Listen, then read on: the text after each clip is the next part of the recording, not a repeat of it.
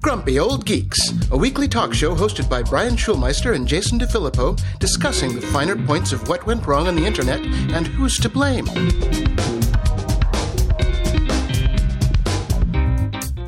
Welcome to Grumpy Old Geeks. I'm Jason DeFilippo. And I'm Brian Schulmeister. Morning, Jason. Good morning, good evening, good afternoon, whatever day it is. No, I know it's the what day is it joke has gotten so stale. It's just, but last night I went to bed like it's 7:00 because why stay awake?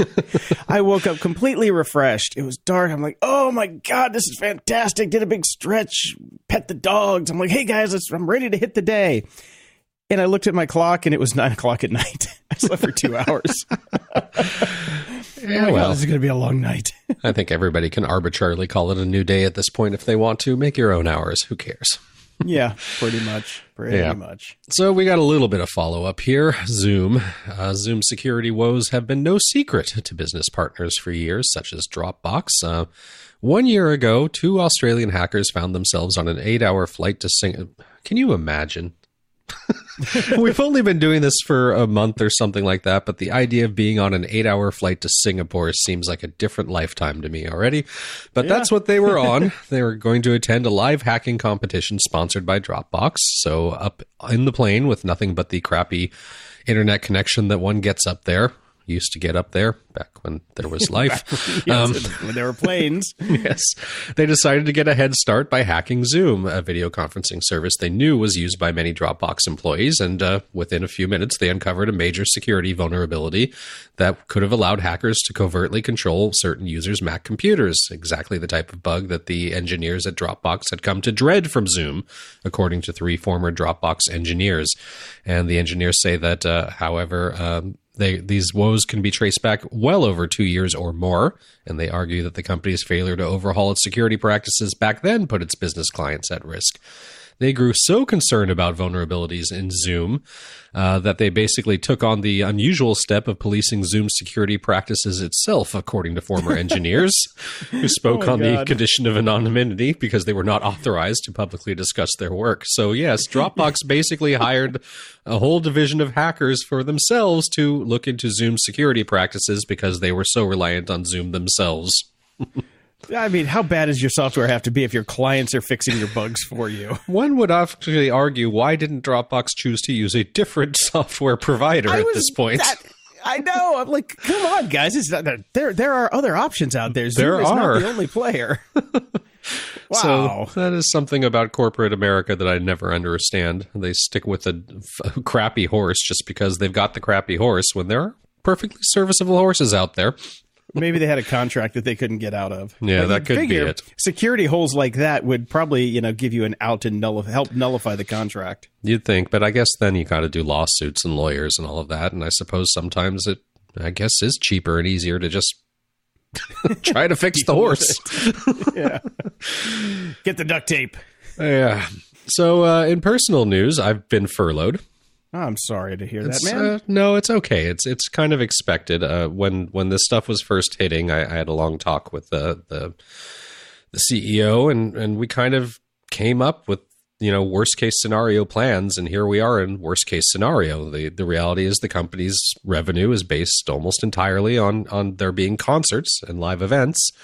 Oh. There are no concerts. There are no live events. So there's no real revenue coming in. And the Canadian government is helping to some degree. So a portion of salaries for Canadian employees are being covered to keep the lights on. But all of us non-Canadians or people not in Canada, all of us working in satellite offices, our governments are not providing any help. So that's that for the time being. He's got to preserve his runway for as long as possible. So when things do come back, he can just, flip the switch and everybody comes back and we get back to work. So That's understandable. And to some degree, it's also a bit of a sigh of relief because it's been getting a little crazy and hectic to try to have 2 working parents full time and the kid at home. Things are falling apart as we go on longer and longer. So It is what it Not even is. Close to the end. No, and we're not even close to the end. So, Unless you live in Georgia. well, let's talk about that for a second. Through I mean, through the prism of the industry that I've been working in, the concert industry, there people are talking about, opening up states already and what that will mean. Let me tell you something that I believe truly. There will not be any live events, any concerts, anything like that until there is a vaccine. Now, you can talk about sports, but they will be done, if they're done at all, without fans. There will be no festivals. There will be no big concerts or anything like that. And let me tell you why. It isn't for public health. It's for money. The reason there will not be any of these things is because now, while the music industry does have its fair share of shady characters who will obviously be pushing to have them, nobody, no venue owner, no concert promoter, no artist wants to hold an event and have contract tracing prove to everybody in the world that there are 90% of the attendees now have COVID-19 and are getting sick, because that will bring on lawsuits, the likes of which people have never seen. And Huge, put them out of beautiful business. lawsuits. Yes. Lawsuits the size of China. Yes. So I will not expect there to be any big events with lots of people, even if they are pushed for, until there is a vaccine, which at earliest we're looking hopefully for summer next year. That's when this stuff will launch back up, assuming we do get that vaccine. So that's that. And the reality is, if even 3 months from now, if something was to open up, if concerts, all the concerts that I've had that are postponed were all of a sudden on, I would not go. Not a chance in hell. Yeah. Well, unless you live in Michigan. Yeah. You could probably do some shows up there. Yeah. But I don't see it. Again, it costs too much money to roll up a tour to do something like that. So one-off events are expensive for bands. Yeah. So that's not going to happen. So until there can be, international and, nationwide tours, which we're not going to see anytime soon. Like I said, until there's a vaccine, this is not going to be happening. So, yeah. I think the national pastime right now, which I know is my pastime, is rapidly watching my net worth approach absolute zero. So, hey, but you're going to get a check for $1,200 soon, Jason. Signed by the president himself. I'm sure that'll keep you in toilet paper for some time. Oh, I'm fine with toilet paper. I don't need toilet paper. I need dog food. Yeah, I know, man. And the one thing I was actually thinking about this morning, because it's getting more and more difficult to wake up positively, so I didn't. I was thinking about the event that they had over the weekend, where all the artists played at home, half of them pre-recorded, whatever. That was such a load of crap. It did not make me feel better. It did not make me feel like we're all in this together, especially when I watched Lady Gaga sing into the wrong end of a $20,000 microphone. What? Oh yeah, Google it. She had a $20,000 Newman mic facing the wrong way, basically. Oh my God! You might as well just give her a Blue Yeti like every other podcaster talking to the top of it. So it was making me think, how everybody has been saying, "Oh, we're all in this together, and we're all in the same boat together," and it all felt kind of nice the first couple of weeks, but it's wearing a bit thin. And I was thinking, well, if we are all in a boat together, I'd have to say that boat would be the Minnow, which then crash landed onto an island, where we had the rich people, the Howells, basically carrying on as per usual because they're rich and they can afford to. We had the scientist, the professor, figuring out a way to get us off the island every episode. And then we had our feckless and fearless leaders, the skipper and Gilligan, fucking it up for all of us. So that's the boat we're on if we're all on a boat together. Oh, great. But where's Ginger and Marianne and all this? Oh, they're cam girls now because it's the only way they can make a living. It was the 70s. They didn't really write strong female roles. And so they're just cam girls. In the news...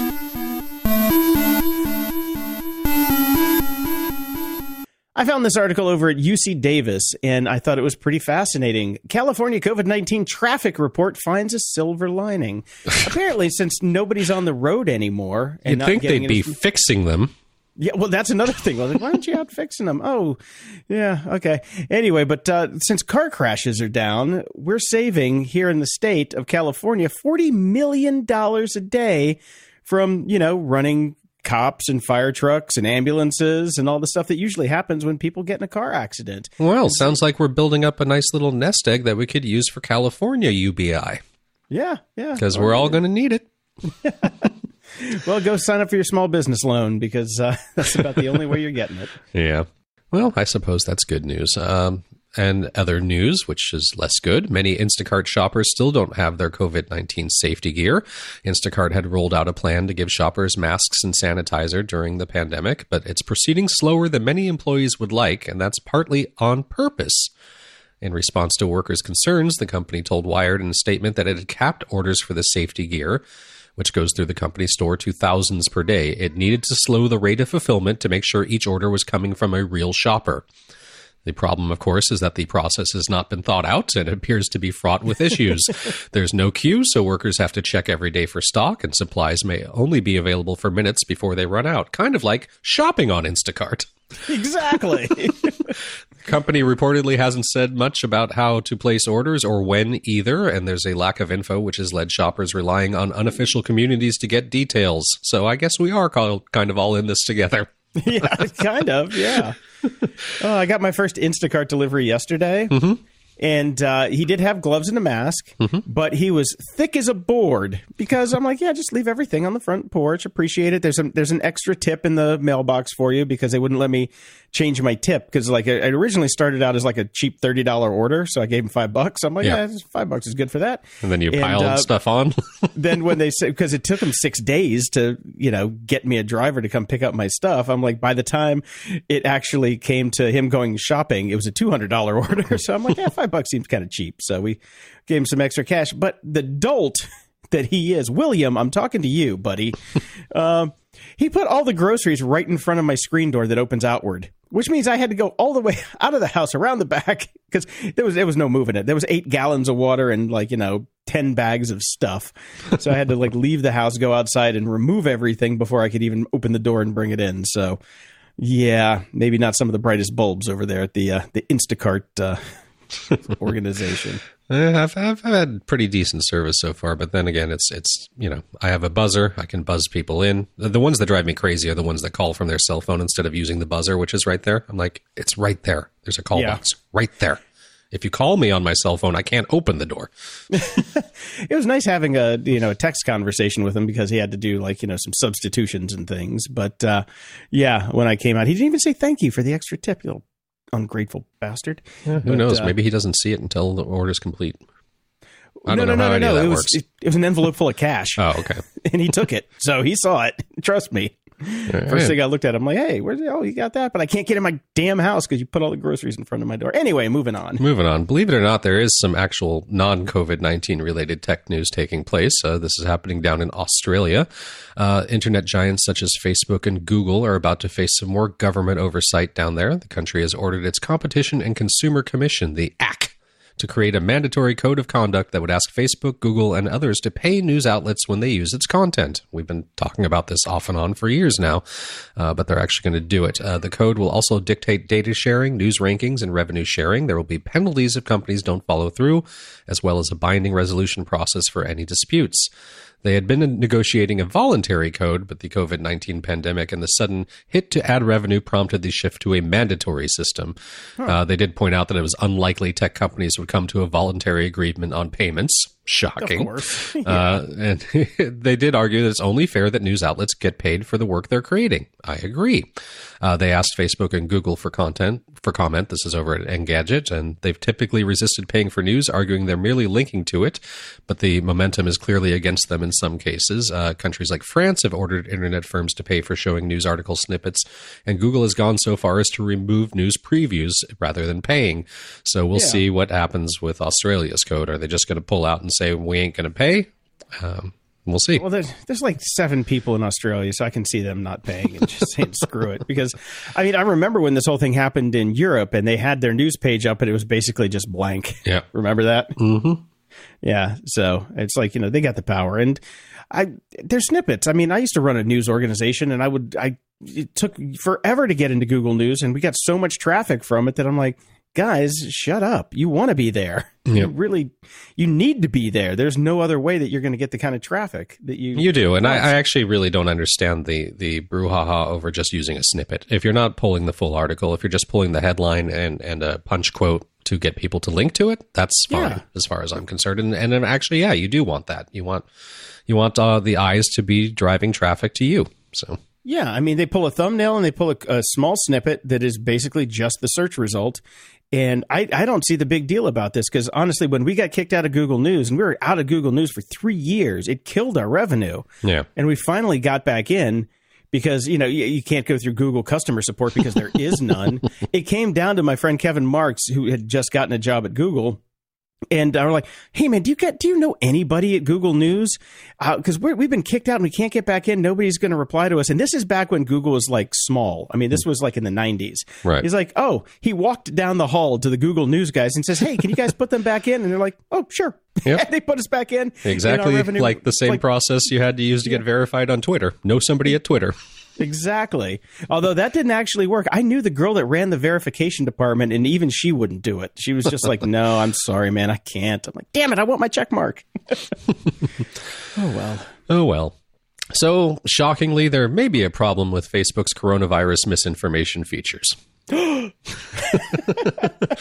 On Thursday, they announced that they would start notifying users if they have liked, reacted to, or commented on harmful misinformation about COVID-19, their own internal contact tracing program. If you've come across this piece of shitty news, we'll let you know so you can look into it. Examples of such posts include claims that social distancing is ineffective or that drinking bleach will cure the disease. It'll cure the disease for sure. It will. Cure everything. These notifications will also connect users to COVID-19 myths debunked by the WHO. The goal is essentially corrective, alert users of fake news they've encountered, then steer them toward the truth. Of course, there's nothing in there about, say, dropping accounts that spread the misinformation or create it, but, Or not posting it in the first fucking place. Yes, but here's the problem. Facebook has said that users who encounter these warning labels don't go on to view the original content 95% of the time, so they don't want to get the correct information.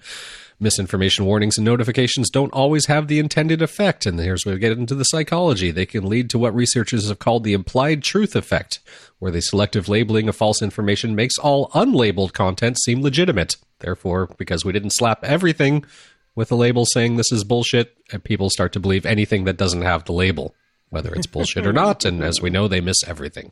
So there you go. This is a huge problem because fact-checking is hard and slow, whereas making up fake stories is fast and easy. David Rand, an associate professor of management science and brain and cognitive sciences at MIT, told The Intelligencer. So, yay. Yep, there you have it. Yeah, it's just like, come on, guys. Yeah, and without getting too into the politics, but how does one not? In a series of rapid-fire messages on Friday morning, Trump issued a call to liberate Virginia, Minnesota, and Michigan, all states led by Democratic governors. Basically, somewhat calls for armed insurrection against stay-at-home, which has pushed the limits of social platform policies designed explicitly to keep users safe from the spread of the novel coronavirus, both online and off. So, yes, the tweets go against Twitter's own. I can't even continue because how many times has he broke it? He's broke it every time he tweets. He's been breaking it since he was president. He's been breaking it since before he was president. There are no rules that apply to him. So that's it. It doesn't matter. You can read the story in the show notes if you want to. It doesn't matter. He can do whatever he wants. Yeah, that's pretty much it. Thanks, Jack. Thanks, Jack. Thanks a lot, buddy. If we posted anything like that, we'd get banned. That's Dude, I get banned all the time. I get 24-hour blocks all the time. 2 sets of rules. That's how it works. And just to end on a high note, because it is a little bit difficult, I did really enjoy these anecdotes. I wish that people had posted the actual videos, but then again, there are privacy concerns with that, and they are happening in company meetings, which are confidential, I'm sure, so we don't get the actual videos, we just get the anecdotes. But over at Slate, we'll have the link in the show notes, America's Funniest Work Videos. all the sorts of things that have been happening on Zoom and other platform conference calls and companies. I have a couple of my favorites here. A VP at my company in a meeting with a pretty big client turned to his wife and said, "This is the biggest waste of my fucking time." Without muting the mic. It got very silent for a few seconds, and the client took it like a champ and pretended it never happened. Another one of our colleagues, not be a client. Yes, one of our colleagues, perfectly groomed and dressed, had neglected to close the door directly behind her while taking a video call from home. Call participants were treated to a view of her husband wandering down the hallway totally nude. Yep. That's a good one. And my personal favorite, because I saw this on 420, and, cheers to all of you who partake, caught one direct hire sipping on a big glass of wine. Tried to ignore it at the time so I could talk to her about it later until she then lit a joint. Hey, man, you got to get through the day somehow. Yep.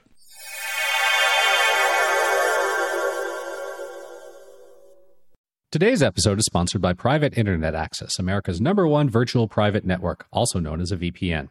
Even if you use incognito mode, your internet service provider is storing your browsing data and many times even selling it. But Private Internet Access, or PIA, can help.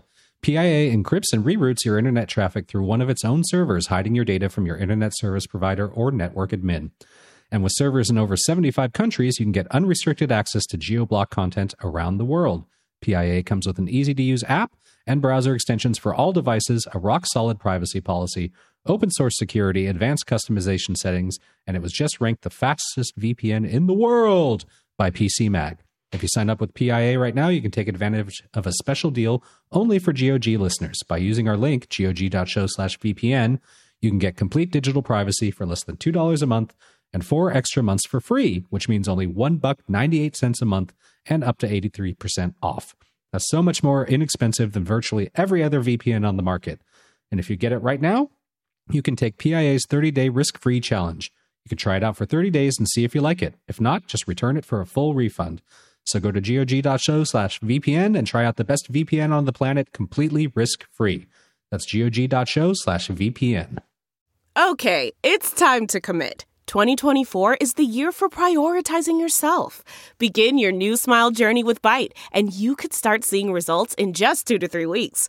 Just order your at-home impression kit today for only $14.95 at Byte.com. Byte Clear aligners are doctor-directed and delivered to your door. Treatment costs thousands less than braces. Plus, they offer financing options, accept eligible insurance, and you can pay with your HSA FSA. Get 80% off your impression kit when you use code WONDERY at Byte.com. That's BYTE.com. Start your confidence journey today with Byte.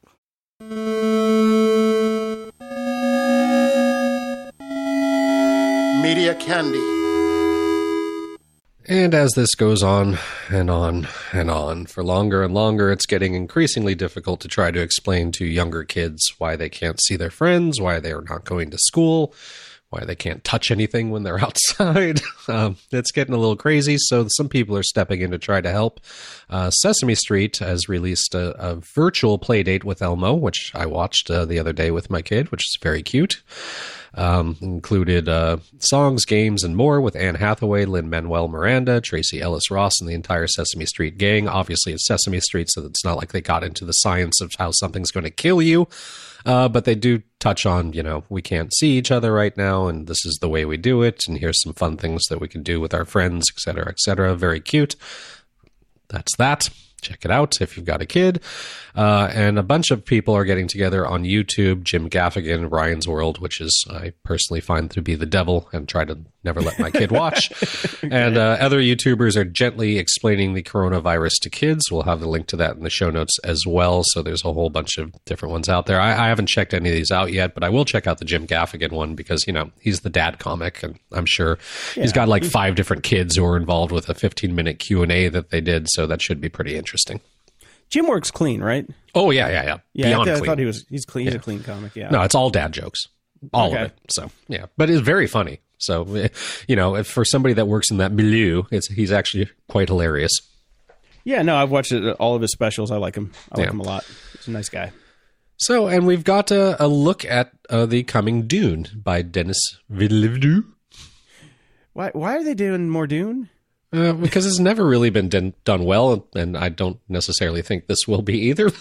But you're off to a bad start when he's already kind of shifting the goalposts because he's calling it the most difficult thing I've ever done in my life. But we'll see. Vanity Fair has a report from the set with some images. The movie stars Timothée Chalamet as Paul Atreides. We get Oscar Isaac as Duke Leto, Rebecca Ferguson as Lady Jessica, a warrior priestess of the Bene Gesserit. So the article starts to talk about how there were some problems with Herbert's novels because the female characters were ahead of their time but still fell prey to tired tropes, a criticism that likewise applies to the story's approach to race. So they get into how the story is being changed for the movie a little bit by bumping up more of the female roles like Lady Jessica and turning one of the previously white male characters, Dr. Liette Kynes, to a woman of color. Because, they say here that Dune is a commentary on the white savior complex, but in examining that complex still ends up playing to the same stereotypes it tries to dismantle. And they tried to fix that. And to this, I say, give me a fucking break.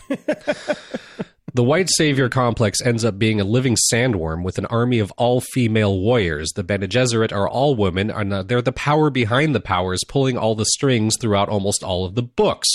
The idea that this is somehow some weird sexist, it's only white men thing in Dune, if you read the whole fucking series, holds no weight at all. I can't wait for a remake of Star Wars with Han as a black woman because we have to fix everything. It's coming. You know it's coming. Let the old stories that aren't actually racist, I'm looking at You Song of the South, that can go away, live as they are, and write more woke new ones right now. Just make Dune. It's a damn good story with a damn good message about the ecology and the environment. Starbuck gets a pass because Katie Sackhoff is a goddamn force of nature. And let's be honest, the original Battlestar Galactica wasn't exactly what any of us would call good.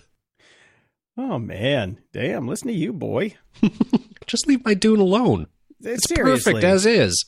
Well, I still like the original. You don't have to remake the movie. The movie You just like Sting in his underwear.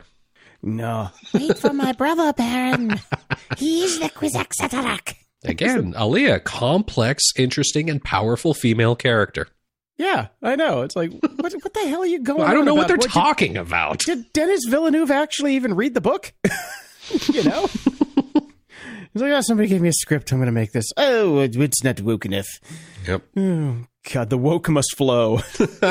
Show title. HBO Max is coming. Just what we needed. Another fucking streaming service. Yes, doesn't HBO already have a streaming service? Two. They've got two. They've got Go and they've got Now. So we're going to have to order like 3 different HBO services to get HBO? Apparently. So this is going to be like... they've got Warner Brothers stuff in here. So it's like a bastardization of HBO's content and Warner Brothers content that nobody asked for. And the name HBO Max just makes me think it's streaming Cinemax. So it's just going to be movie films. Yeah. Come on, man. It's like, what was it? Emmanuel in streaming land? That'll be what it is.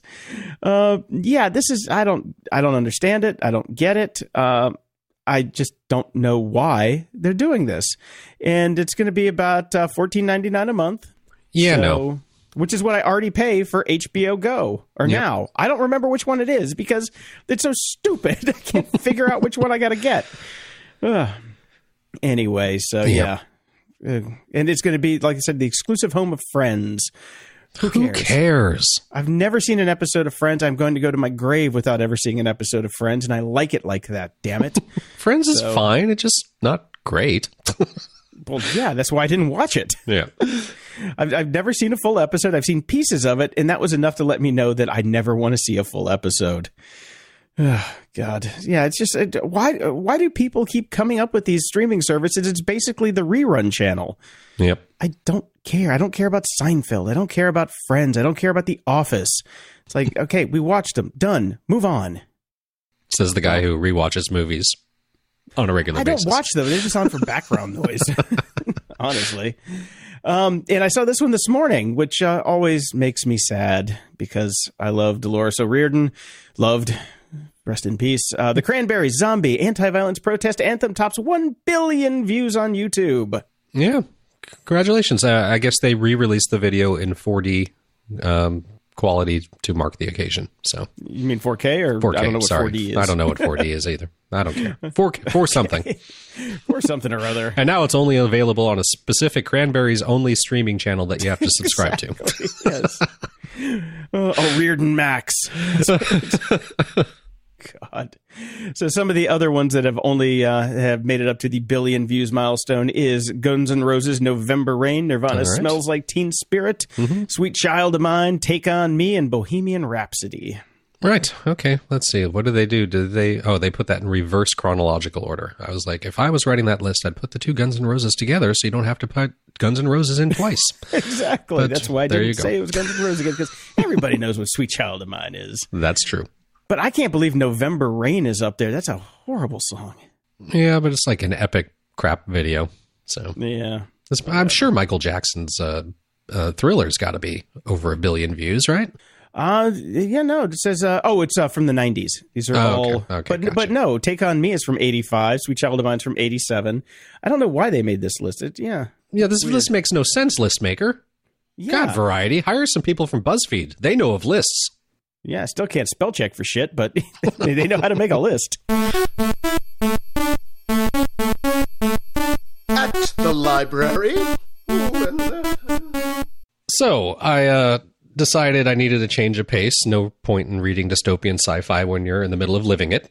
And I wanted to try again. I did the book by what's her face? I can't remember. A couple weeks back. And as we've talked about, it's very difficult. What's her face? I can't remember. Jenny Slate. I read her weird ass book, Little Weirds, and made it through that one. We've discussed it's a bit difficult to read, so I thought, well, let's try a flat out comedy book. Let's read something by a comedian. This guy, H. John Benjamin. He's an American actor and voice actor who has been in shows like Archer and Bob's Burgers and Family Guy and some other stuff. Bob's Burgers. Now, see, I decided to read this because I've never seen Archer and I've never seen Bob's Burgers, but people I know and love really think it's great stuff and very funny. So I'm like, okay, I will read this. And the book is called Failure is an Option, an Attempted Memoir. Well, I think it sounds like he's got two things right here. Mission succeeded. I figure if I've made it 48% through a comedy book and I haven't laughed once, there's no need to soldier on, so I gave up on it. Yeah, so It felt forced. The jokes I could see from 5 miles away. It wasn't particularly funny at all. Well, failure definitely is an option. Yep. I've been digging back into Agency by William Gibson. Oh, yeah, that's right. I actually looked at that as a potential read, and I kind of went, I don't know if I can do this.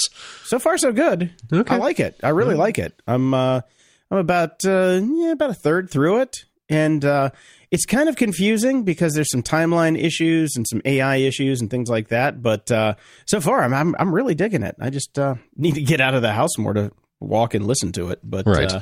Yeah, so far I'm digging it. You should put it on your list. It's pretty good. All right, will do. Moron of the week. Our first moron of the week is basically every advertising agency and every brand that's out there right now. I have a link in the show notes to a YouTube video that I highly recommend everybody watch. Although you don't need to, because if you've been watching any TV with commercials, you've seen all this. Every COVID-19 commercial is exactly the same. I watched this video this morning and I was just like, yep, seen that one. They are exactly all the same. They are interchangeable. You can just put the product in randomly. It does not matter. Great video, well worth a watch. Yeah. Well, you can scrub it because you've seen them all already. I scrubbed it. Yes. And our second moron of the week is Ron DeSantis. Yes, the Florida governor for a Friday press conference at the Urban League of Broward County. Florida Governor Ron DeSantis found himself holding an N95 face mask, the kind with 2 elastic loops that go around the head, not just over the ears. He took a look at it, and there is video of all this. Link in the show notes. He grabbed the front of the mask with one hand and then pulled the top loop over his head. Not over his ears, over his head. He then touched the front of the mask, a big no-no, a second time, trying to adjust it over his nose and chin, which was impossible because the bottom loop was dangling loose below his chin, rendering the whole mask completely useless. Much like him. Unfortunately, he is the real governor making real decisions. He declared the WWE essential, and wearing a useless due to user error mask on his face while attending a press conference addressing a pandemic he failed to take seriously. Not a good look. He happened to also be in the zip code that has the second highest number of confirmed cases, Broward County. He has reopened state beaches after sluggishly closing them. He has withheld information about the scope of COVID-19 in the state from the public. He has hidden how bad things have gotten within the state's penitentiary system. And despite the Trump administration reportedly admitting the president pays close attention to his requests because Florida is so important for his reelection, the state still has failed to obtain any additional masks for healthcare workers. So, having gotten one of his own, he demonstrated that he hadn't even learned how to put it on to protect himself yet. Now, let's be honest here. This is Florida. I mean, are you surprised in any way, shape, or form? You'd think that the governor, at least for optics, may have been given a lesson about how to put this on before attempting to do so completely wrong on camera, but it is what it is. Again, we are so Florida. screwed. Well, Florida is. Well, we don't have locked borders on states, Jason. No, but we have doors that we can lock and just let them go. Let them go. Feedback loop. First off, I want to say thanks to everyone for the support. And while some people have pulled their Patreon support and knocked their donations down, more people have upped their donations and have subscribed on Patreon and PayPal, and we really appreciate it. Because, as I mentioned before, that net worth is dropping to zero much faster than I had anticipated. Yes, and in a couple of weeks, this will be my only job again. Yep. Fun times. Mm-hmm. So over at Patreon, we have Robert, Mark, Craig, Jamie, and Eddie. Thank you all very much. And over at PayPal, we have Michelle, Nicholas, Tom, Joseph, Ryan, Michael, Andrew, and Eric. And Eric says, thanks for all you do. No, Eric, thank you. And Matthew writes in, Brian and Jason, can I just say that the two of you are beacons in the darkness? Oh, man, that must be some really dark darkness. It's dark times, man. Lighting the way out of the shadows of COVID. You are inspirations, bringing humanity closer to what could be... Hey, who am I kidding? That's the Mitchers Rye talking. Anyway, stay grumpy. And Martin wrote in saying, well, it's me again. My trading thing didn't work out, so I decided to donate what I had left. Your cut is $50, so thank you for that. Thank you. The rest is going to charities supporting the coronavirus relief efforts, I hope. Yes. You're not supporting the coronavirus. Unless you're donating to Florida. At least the way I failed was because of the market going up, meaning my 401k and many others, I'm sure, went up. I picked these nonprofits from the Washington Post article, and we have the link in the show notes, and I gave 100 to the $5. I gave $100 to the 5 that I felt would do the best work. Thanks for the show, and grump on. Thank you, man. Sorry it didn't work out, but, it kind of did in its own way. Yeah, it did. We'll take your money. Thanks. Moss6502 writes in, fascinating. I think you'll like this. And this is a Twitter thread about the Anti-Mask League of 1919. It was really cool. Yeah, a bunch of idiots in San Francisco decided they weren't going to wear masks out in public during the Spanish flu pandemic. And, they got what was coming to them. Yeah, look how that turned out. Yep. No, it's a great read. It's a really well-researched read, too, and it has clips from the newspapers back then. It's fascinating. It's fascinating. It's exactly what we're seeing right now. Yep. Yeah. And Farlord writes in, I came across your podcast because of my high school digital media class. What? Shit. We're cussing way too much for this then. That's high school. It's not like kindergarten. That's true. They swear like sailors. Yep. I really enjoyed it, and it was really funny. I can't wait for the next one. Well, thanks for listening. Thanks for listening. And next time, send us in the name of your high school. We'll give him a shout out. Yep. Or at least your teacher that's putting this in the syllabus, because actually he might not want that, or she might not want that. That's true. He might get fired. And Martine writes in, love what the security segment has evolved into. Not sure it's an evolution. It's more of a devolution. De-evolution, yes. Love it. Kind of makes it hard to listen to Bittner on the Hacking Humans, though. I just picture him in underwear, the furry head, whiskey in hand, and trying to sound serious. I mean, that's pretty much what we picture every week when we talk to him. So. Yeah, definitely. Go take a look at Dave's Twitter account, because he did a hilarious video of himself wandering around the office by himself. So, I got to find that. I haven't seen that yet. It's so good, man. It's so funny. Well done, Dave. And David writes in, do you need in-ear monitors for doing interviews with your Audio-Technica USB mic? I prefer over-the-ear headphones so they don't leak back into the microphone. I use the Sony's MDR 7506 headphones. They're pretty much industry standard for every radio station around the world. They're very comfortable and about $100. And actually, I think they're around $80. But yeah, you can wear these things all day and they're extraordinarily comfy. Jackal writes in, when Bush handed out $500 checks to everyone, years later it was found that the average American bought a new TV.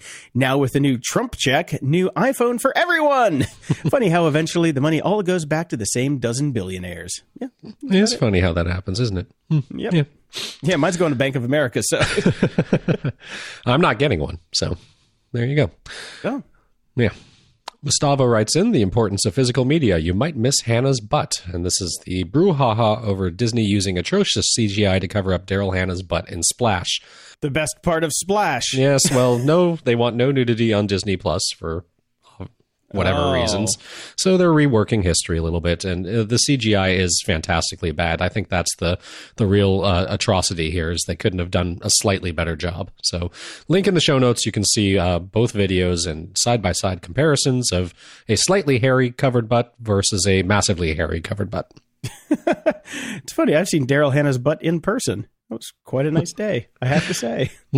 Saw a little more in their butt, too. Anyway, moving on. Scott writes in, brilliant. Invite a llama or goat to your next corporate Zoom meeting or video call for under $100.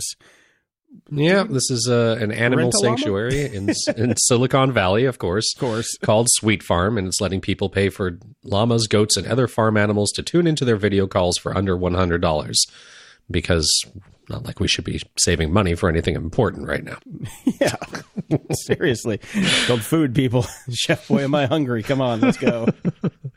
Scott Hernandez, a.k.a. Sleep Too Little, writes in with a Twitter post of him holding some teepee, which is great. For Jason, to start with, I'm sorry about your friend. From what you said about him, he sounds like he lived a great life despite the challenge life threw at him. Yes, he did. He was one of the happiest people I knew. I'm a truck driver for an East Coast grocery chain, so I'm working on Overcast, listening to the episodes of GOG from the start. In episode 75, had me almost throw my iPhone out of the truck the first time you said, "Hey, lady in the tube," because my lady in the tube answered. I swiped to clear it and get back to the show, but Overcast will backtrack a second or two and play automatically to make sure you didn't miss a word like, "Hey, lady in the tube." It took a while before I could hit the fast forward button fast enough.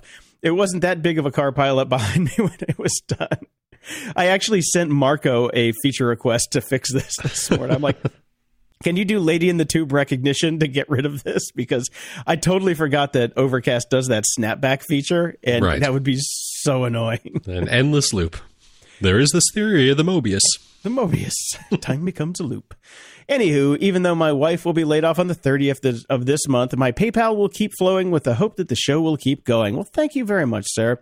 Satellite radio will go first because it doesn't teach me a damn thing, but your show and guests have helped me off my butt even when I only take online classes at a time. I'm going back to school next year to finish my degree or start something new better suited for my age. Trucking is killing my back, but access to a TP supply is nice. Keep grumping and I will keep trucking. The TP must roll. That's right, my friend. Excellent. Thank you so much. And Sissy writes in saying, I have a question for y'all. Any idea how to save a video from Facebook? And a very funny related comment that was, we're not going to read because it's hilarious. And kind of just for us.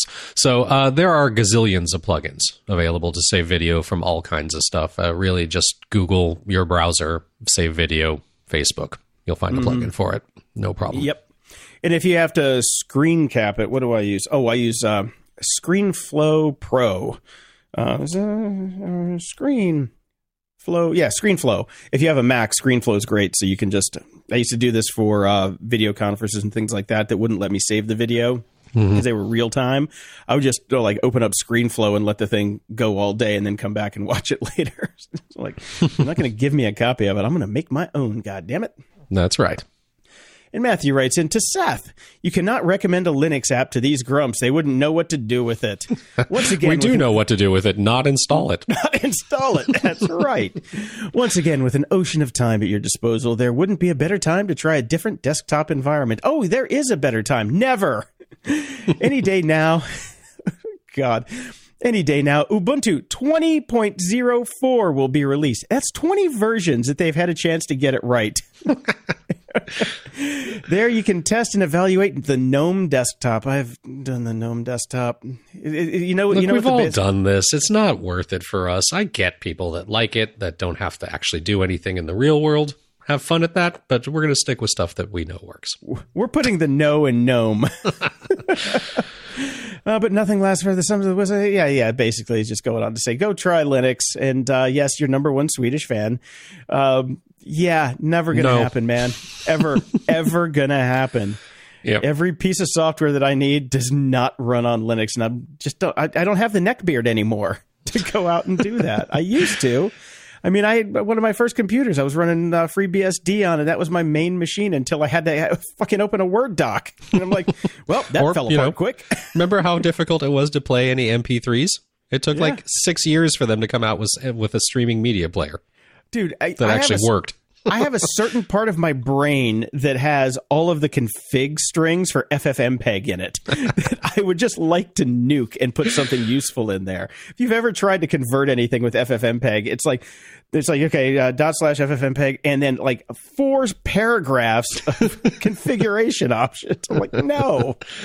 Yeah. Right click, open in Handbrake, done. Thank you. And Carl writes in with a comment that actually I was thinking about a little earlier in the show when you mentioned you gave a cash tip to your Instacart delivery guy who might have been very fearful of picking that up because God knows what's on that money. Carl writes in and says, "Hi, Grumps. Got a grocery delivery via Instacart today. I was trying to think of a way to give the person a cash tip without giving them any virus. I'm not sick, but they don't know that, and caution is the order of the day. I folded the money and wrapped it in a paper towel, then soaked the towel with alcohol, probably Jim Beam. The money dissolved. And put it on the porch. When the delivery person came from a safe distance and wearing a mask, I told him to put it in their car. And when the alcohol is dried up, open it up and get the tip. Thanks for the show. It's the highlight of my week. Stay well, stay safe, and stay grumpy." So what I did was when I mentioned that I had put the cash in the envelope, I just put in parentheses, properly Lysoled, which is exactly what I did. So we have a can of Lysol on the counter, and for when mail comes in or packages come in, we just give it a spray on both sides, done, let it dry. So yes, I just put in parentheses, properly Lysoled. So that works. But I'd be worried about soaking the towel with alcohol for a tip because that might be a little overkill. And Joe writes in with a YouTube video called MASH and the Coronavirus, and this was very funny. Yeah, it's been doing the rounds for a little bit. I've seen comments or titles such as MASH addresses absolutely everything ever. And they're kind of right. So you can find an answer to any of life's problems if you search through enough MASH. This is a very well done video. Excellent. And Jeremy writes in, something to consider. In 2015, randomized controlled trial involving 1,607 healthcare workers, researchers compared the rate of influenza-like illness in healthcare workers wearing cloth masks or medical masks to those in a control group, which sometimes used masks. Wearing cloth masks resulted in significantly higher rates of infection, the authors found. They also noted that in their tests, the cloth masks were only 3% effective at blocking particles. And he has a link to the study.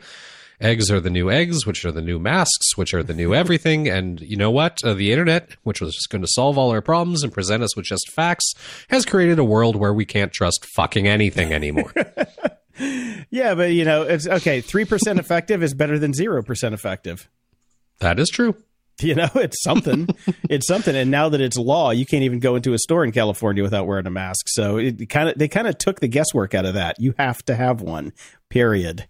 So I'm rocking my N95 still. And all the things about putting it in bag and putting it in the sun and all this shit, I just spray the fucker down with Lysol when I get home and just let it air out. Must smell lovely if you forgot something outside. Dude, that Lysol that we have smells amazing. Are you kidding me? Okay. Oh my God, it smells great. Every time we spray something, we're like, oh man, the house smells so good now. I wish we had more Lysol, but we don't because you can't buy it anymore. Yeah. Sarang writes in, I heard in episode 431 Seth complaining about Microsoft Teams not having a dark mode. It does have a dark mode under settings. Also, as a matter of fact, Windows 10 has a dark mode baked into the OS for some time now, and most Microsoft products and even sites have a dark mode option. Problem here, Sarang, is Seth is on a Mac. I do believe that the Teams has I'm also on a Mac. I've been using Teams, and I believe there is a dark mode. I will double check into that. Yeah, double check that, and then we'll just smack Seth. That's it. Gabe writes in, "Hi, Grumps. First of all, thanks for the being my..." Okay, hold on a second. Let's get rid of the there because I keep jumping over it. Gabe writes in, "Hi, Grumps." Did you say trumping over it? Jumping over it. Oh, I thought you said trumping over it. Well, same. I'm mashing up my words just like he does. All right. Gabe writes in, "Hi, Grumps. First of all, thanks for being my comforting constant in my new work from home with 3 kids life. Let's get that happy hour episode booked." Oh, yeah, we need to do that. "As I need to pop one after putting the kids to sleep and slur rant the world or slur cheer your slurred rants. Saw this today and had to pass it on. Random sample testing of antibodies in about 3,000 people in Santa Clara County using pretty good methods to control for population and testing variants, as far as I can tell, shows a crazy high percentage of people with antibodies to the coronavirus, specifically an estimated 50 to 85-fold more than the number of confirmed cases." And news has come out just today and last night that they are finding the same thing here in Los Angeles County, meaning there's probably a shit ton of people that have confirmed cases because of antibody testings that we're finding out now. Yeah, the testing in Los Angeles shows about 4% of the population have the antibodies.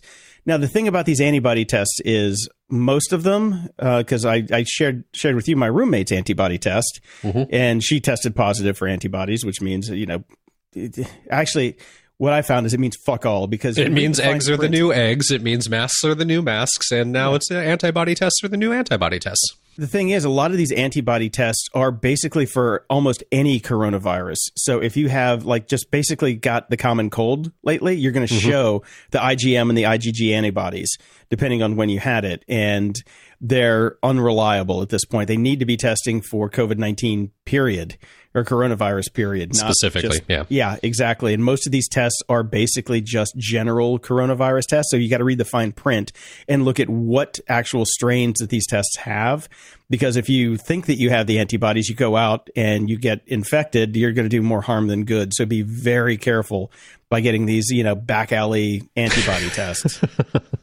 Trust me, it has been a week and a half of dealing with this. And I know. You've been sharing the whole process with me. It sounds exhausting. I wish you would have stayed the fuck at home and not gotten tested, because it's just been a morass of, reading this stuff. And I'm just like, oh God. So I'm waiting until Kaiser Permanente says, "Hey, we have an antibody test. Come in and get it." Right. And then I'm going to go get the test. But all right. Yeah. And he continues on here. "Grump on and keep the tips coming, especially Brian's, as we're trying to hold it together with 2 working parents and insane expectations of availability from the text messaging bosses." Yep, it's rough, man. Hang in there. Yep. Mark Andre writes in, "Hi, guys. I hope you're still holding up. Trying to keep up listening to you without the commute is hard, but I managed to drag behind too much." I don't know. I managed not to drag behind too much, as I believe. But I still think we're getting a lot of drunken feedback. Hey, man, bring it on. Keep it coming. I love it. It's fine. It's just makes us stumble a little bit while reading these. I know. And he sends us a couple links, how COVID-19 has impacted media consumption by generation. He also says, "I haven't started reading the books yet, but it's been strongly recommended to me by a colleague."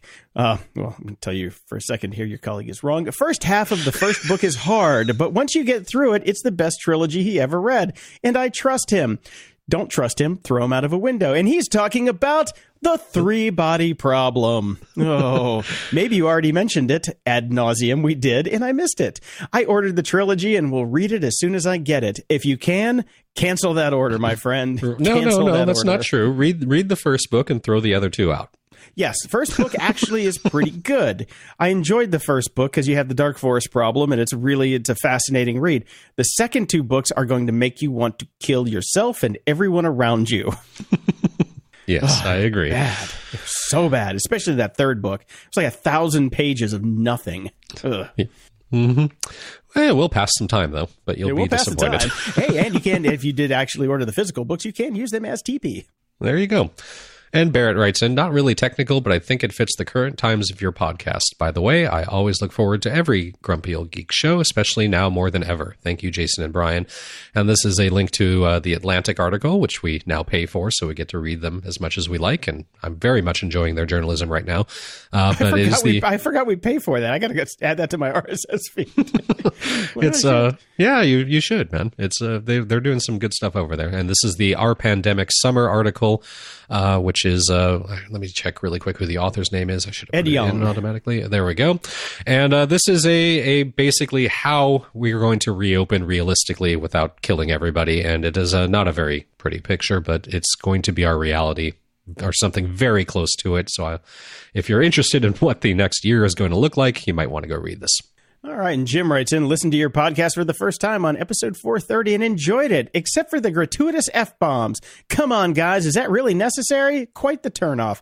Sorry, Jim. Fuck yeah, it really it is. fucking is. Now more than ever, as everybody likes to say these days. It is.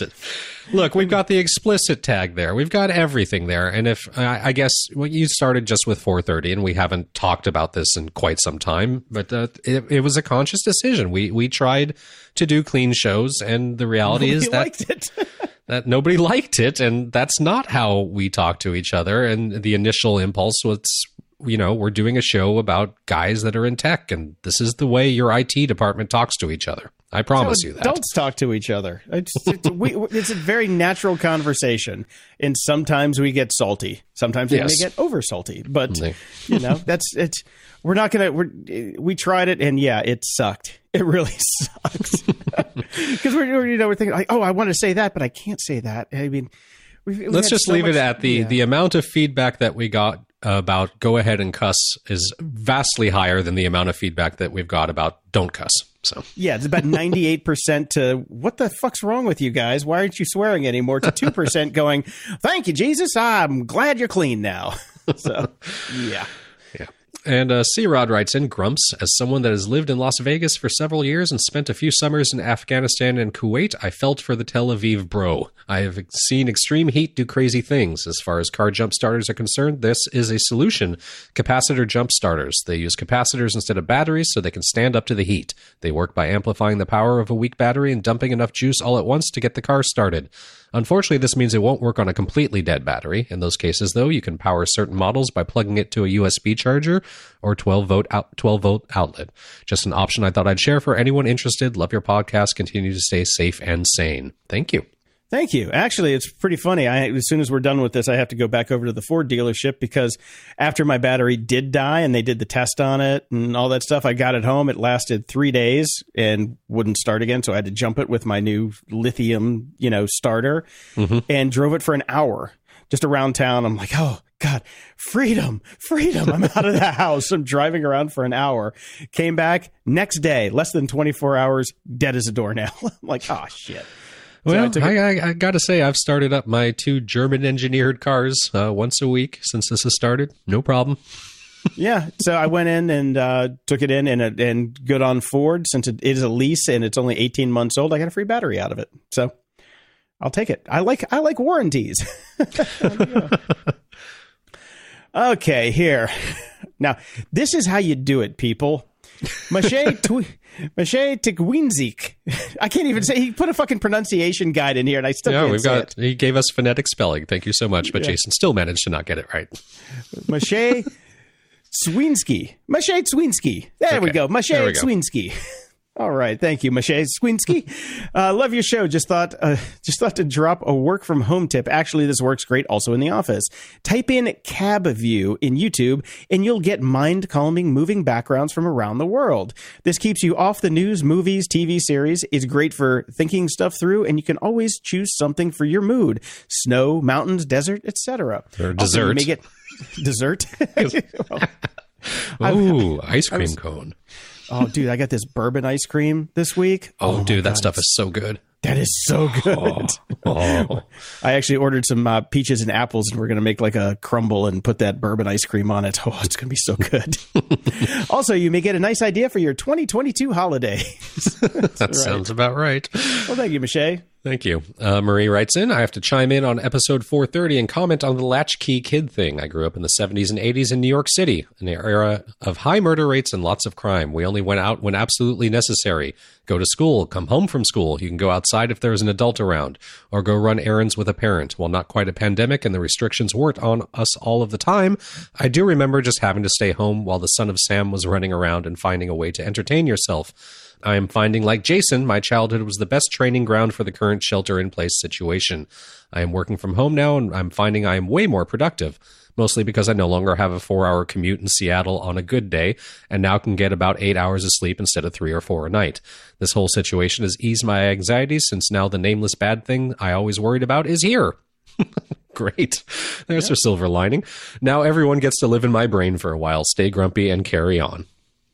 It's funny because now that everybody's staying at home and doing everything that we've done for 20 plus years, I find myself really wanting to go outside more because I don't like being in the status quo. I'm just like, I want to be different. I do.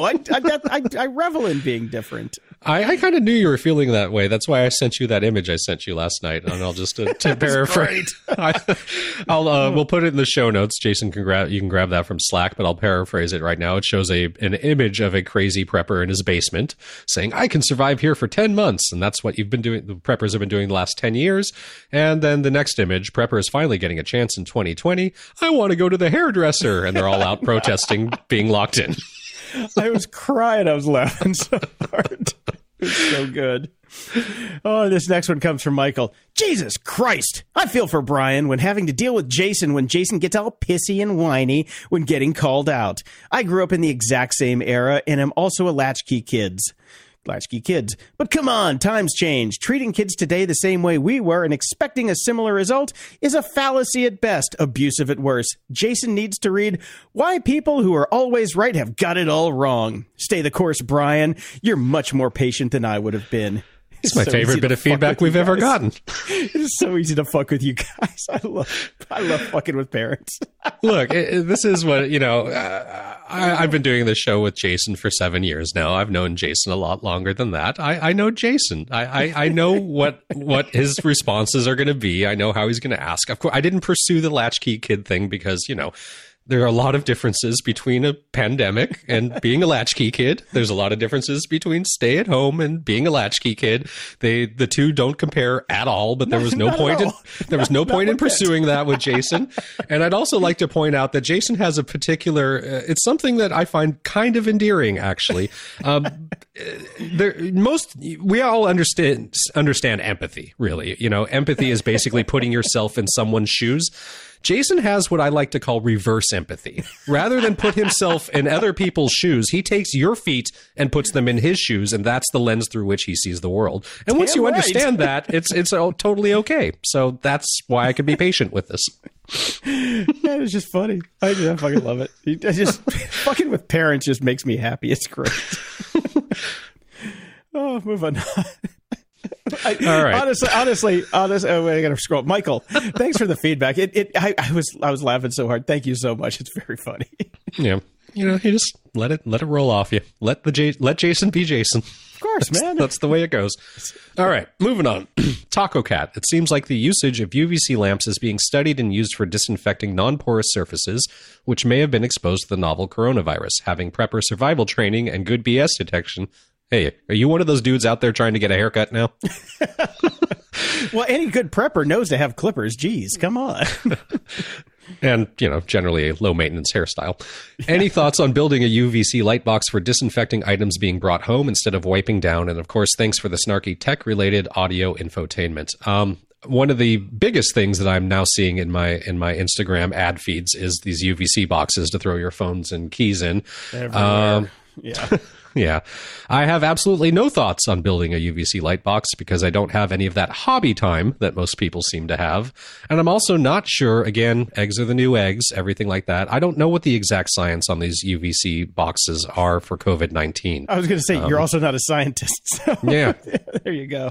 So I don't know. I'd like to see some more studies. Are they actually effective? Do they kill the coronavirus? I don't think we know that yet. So I'm pretty sure they do. I mean, because it is just it's a strain of coronavirus, so it's in that same family, and that's what hospitals have been using forever. Right. All right. I mean, yeah. I'm guessing that it definitely probably would, but it probably would. Yeah. Yeah. The strength of these things is just ridiculous. Well, you're about to read some feedback about that, Jason, because you're up next. And I just wanted to point out, I am thinking about this next bit of feedback for my next house, because this probably won't be the only major event we're going to experience in our lifetimes with this sort of thing. So take it away, Jason. Brian writes in episode 432, you talked about UV lights and wish they had ones for your house. Well, guess what? They do. There are a few different companies that make them, but I believe the Remy Halo made by RGF is the most popular. The Remy Halo usually costs around $350 to $400, but with COVID-19, I'm guessing most seem to be going around $450 to $600. Way to go, you fucking profiteers. The Remy Halo is installed directly into your HVAC air duct and runs continuously. It's designed to eliminate sick building syndrome risks by reducing odors, air pollutants, VOCs, which are chemical odors, smoke, mold, bacteria, and viruses. You're supposed to have a licensed electrician or HVAC professional install the unit. Though if you know what you're doing and have some electrical experience, you can probably install it yourself like I did with guidance from my best friend who owns an HVAC company. I would probably electrocute myself, but I have a friend who owns an HVAC company, so I'm thinking about having him do it. How about that? You can find them for sale online, or a local HVAC company can sell you one and install it. As a person with bad allergies my entire life and all the COVID-19 stuff going on right now, it was an easy investment choice. And we have a link to the Remy Halo Whole Home In-Duct Air Purifier. Keep up the great work and stay grumpy, Brian. I shared this to my roommate, and we're probably going to get one of these. All right. Well, let's read this next bit of feedback, because we didn't have to wait for an egg to be the new egg. These all came in simultaneously. So Neil writes in, "Hi, geeks. Glad you guys are talking about remaining sane during these strange days. In episode 432, you talked about the UV lights they use in hospitals to kill germs. Well, if you don't know about the Big Clive on YouTube, but he lives to find dangerous items and either pull them apart and explain how they work. A few years ago, he got his hands on one of these lamps. You can see that here. We have the link in the show notes. And if you want a preview of how he feels about this, the title is Awesome Flesh Burning Death Lamp. Now, the first quote is the best quote. "The back of my hand now smells like burnt pork. That's bad. LOL, stay safe." Come on. Yeah, and here's the description and kind of where it goes here. "Another sensational eBay delight that you should probably not buy unless you really know what it is and does. It bathes the whole room in the icy glow of UVC narrowband ultraviolet, which can cause eye and skin damage to anyone in its vicinity. It appears that the Asarian reference may be to do with killing dust mites. I'm not sure how effective that is, but it definitely puts out a lot of UV and makes the room smell strongly of ozone in the process." And it kind of goes on and saying, if you really do want to buy one of these on eBay, then the magic keywords are E27 and germicidal. He found some at 220 volts, so they're probably only intended for sale in China. He did find 120 or 110 volt blacklight lamps falsely advertised as germicidal. And he says, if you do buy one of these, you must make anyone who might come across it aware that it is dangerous to look at or even be in a room with when lit. If you like weird and dangerous electrical stuff or have a genuine need for a convenient UVC lamp with integrated ballast, then this might be a worthy addition to your collection.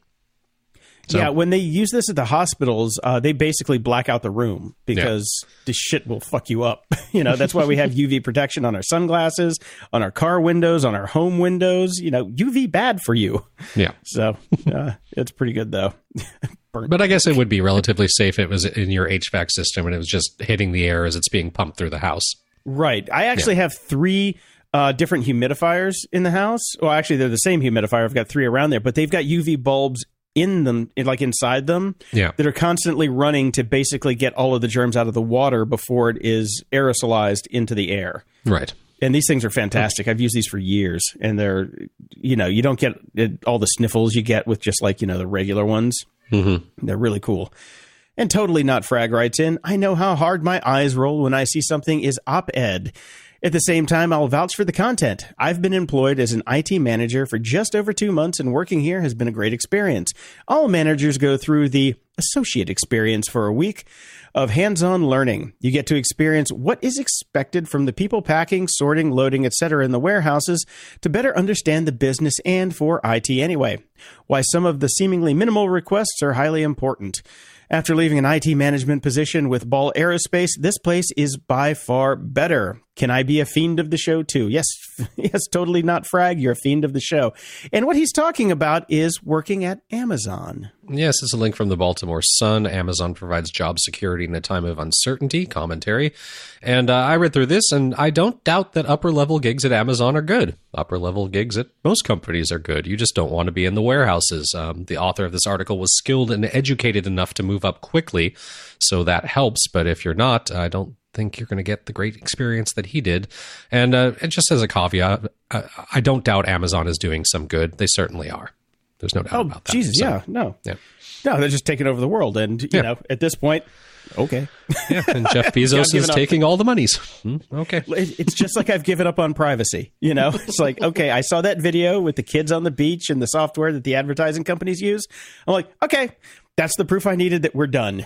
Amazon right now, basically keeping the entire country running. So, yeah, okay.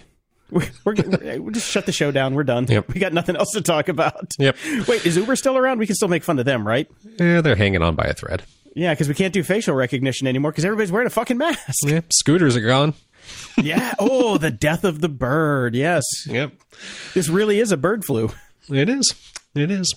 Over at iTunes, we have a 5-star rating from Drawsy in the UK. Best podcast for high-tech geeks. They are funny and sharp, not afraid to call BS on things that deserve it, and always a pleasure to listen to. Thank you.